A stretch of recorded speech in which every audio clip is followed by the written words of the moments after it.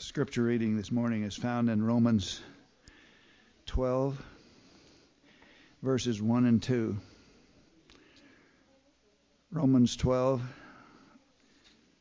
verses 1 and 2.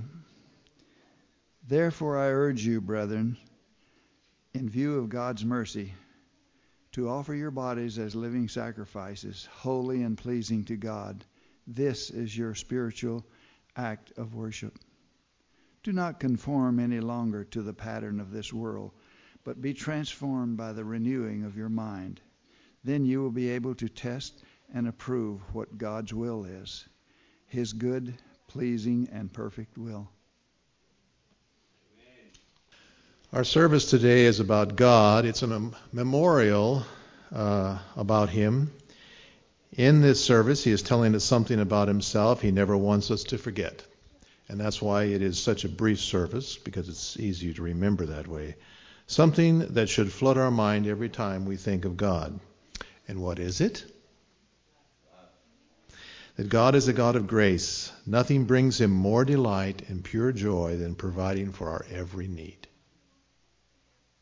Oh, I could say that 5 times in a row, and it doesn't do its service.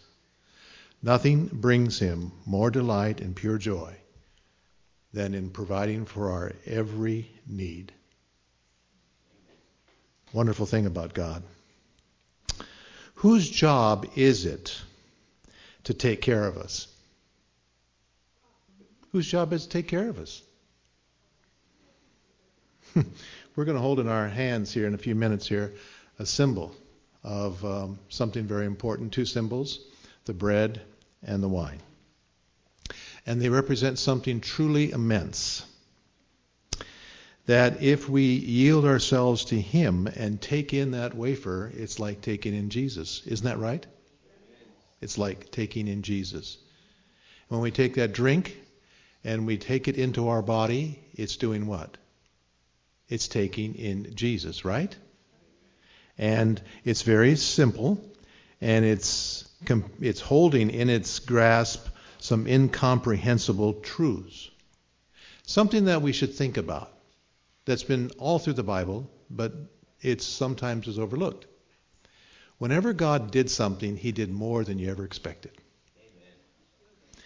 And when you have even a measurement, but when you were measuring the temple, it was more, wasn't it? It was more. And when God gives blessings, does He give just what we deserve? Does He give us more? Just in our prayers, just a few moments ago. He just floods us with blessings. He doesn't seem to be afraid of that. When He gives us grace, does He give us just enough to get by? Is He stingy with grace? Does He know that we need a whole lot more than we think we need? Yes. And so His grace is abundant. How can God forget all that we have done against Him? Is that hard for Him to do? When we come up in the mind of the Lord, Stan comes up before the Lord, does He see all of my faults? Does that somehow affect the way He relates to me? Because I tell you, I'm a big disappointment in a lot of ways. Thank you for the amen on that.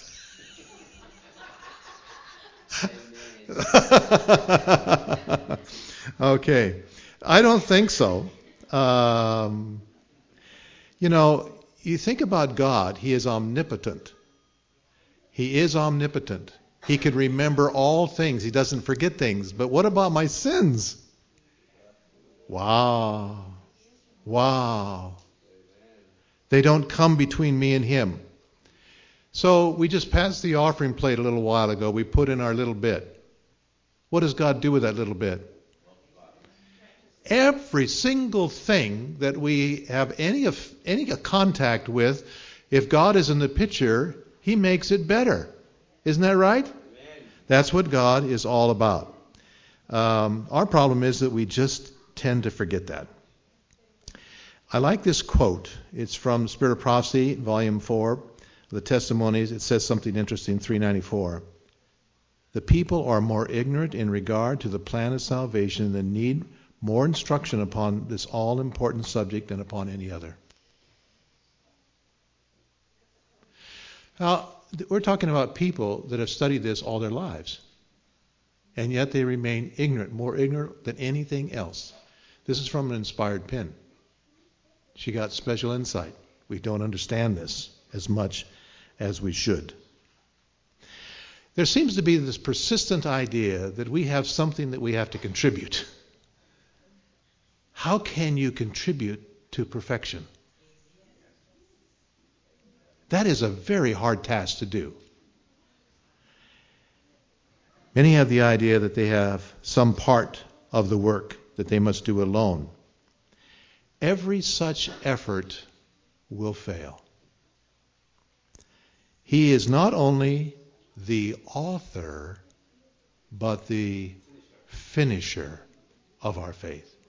Author means he starts it and takes it all the way to the end.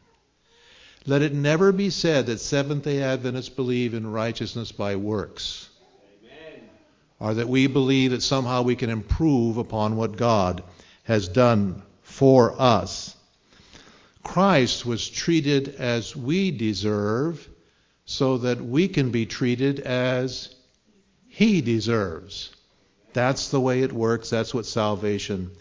He suffered the death which was ours that we might receive the life which was his.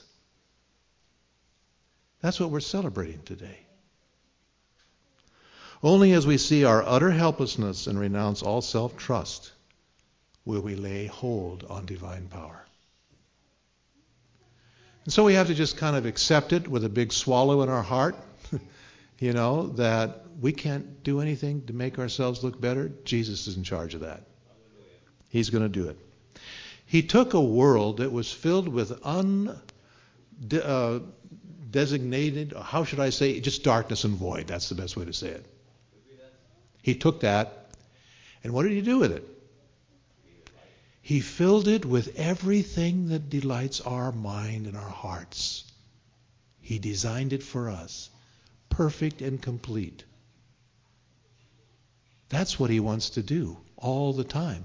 That's what he has always been doing. The word Jesus simply means vast. Jesus is our salvation. He makes us complete. Christ delights to take apparently hopeless material, those whom Satan has debased, and through whom he has worked, and make them subjects of his grace. The sinner is saved without having done anything worthy of salvation. He is holy without merit. And that includes HMS Richards Sr. Those of you that remember that name. The best of them. The principle that man can save himself by his own works lays at the foundation of every heathen religion. It's heathenism. We come to the table today to renounce heathenism. We come to the table today to say, with the taking of a simple wafer and a simple cup of grape juice that represents something so immense that our mind can hardly get a hold of it, that Jesus can, with those simple little things that are totally him, make something as horrible as we've made of our life into something good. Just so simple. How wonderful that is. It's not by painful struggles or wearisome toil, nor by gift or sacrifice that righteousness is obtained. It is freely given to every soul who hungers and thirsts after it. Do you hunger for it? Amen. Do you thirst for it? Yes. Hunger and thirst. Amen. We can no more repent without the Spirit of Christ than we can be pardoned without Christ. We are so dependent. God wants the privilege of doing everything. He wants to do it all himself. How important that is. So the psalmist would say, deliver me in your righteousness. Several times you find that. David pleads for God to judge him by God's righteousness, not by what he deserved. It is so amazing. And you have this fantastic story. There's a couple of stories in the story of the Bible that are so outstanding. One is the story of Zechariah, the high priest, chapter 3, Joshua the high priest, sorry. Zechariah. Joshua the high priest. And he stands before God, and he's got filthy garments. And he's being condemned by whom? Satan. Being reminded of all of his filthy garments. Has Satan ever done that to you? He's good at it. And I'm going to read a little statement. Satan urges before God his accusations against them, the righteous, declaring that they have by their sins forfeited the divine protection and claiming the right to destroy them as transgressors. Listen to this carefully. He pronounces them just and deserving as himself of exclusion from the favor of God. Are these, he says, the people who are to take my place in heaven and the place of the angels who united with me? While they profess to obey the law of God, have they kept its premises, its precepts? Have they not been lovers of self more than of God? This is the nature of Satan's argument presented before God as to why he should be saved. Have they not placed their own interest above his service? Have they not loved the things of the world? Look at the sins which have marked their lives. Behold their selfishness, their malice, their hatred toward one another. And he says to God, on the basis of that, if you take them, you've got to take me. Is that a clever argument? Does it seem foolproof? It seems foolproof. The people of God have been in many respects very faulty. Satan has, listen to this, an accurate knowledge of their sins. He doesn't even have to exaggerate. He's got an accurate knowledge of their sins. And so we think we're sunk. He's got us nailed. He's got God over a hook. What can God do? The Lord rebuke you. The Bible says, but while the followers of Christ have sinned, they have not given themselves to the control of evil. They have put away their sins and have sought the Lord in humility, contrition, and the divine advocate pleads in their behalf.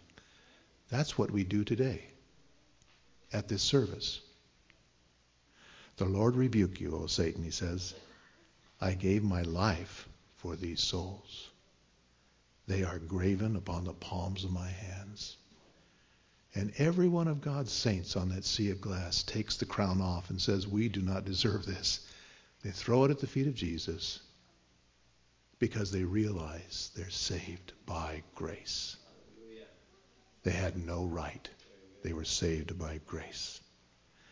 So the command is made in the story of Joshua the high priest.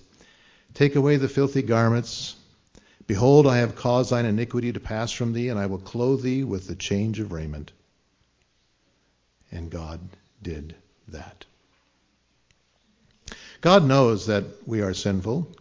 He knows that we are dust. He knows our failings. And he knows what he can do for us. We have to trust him.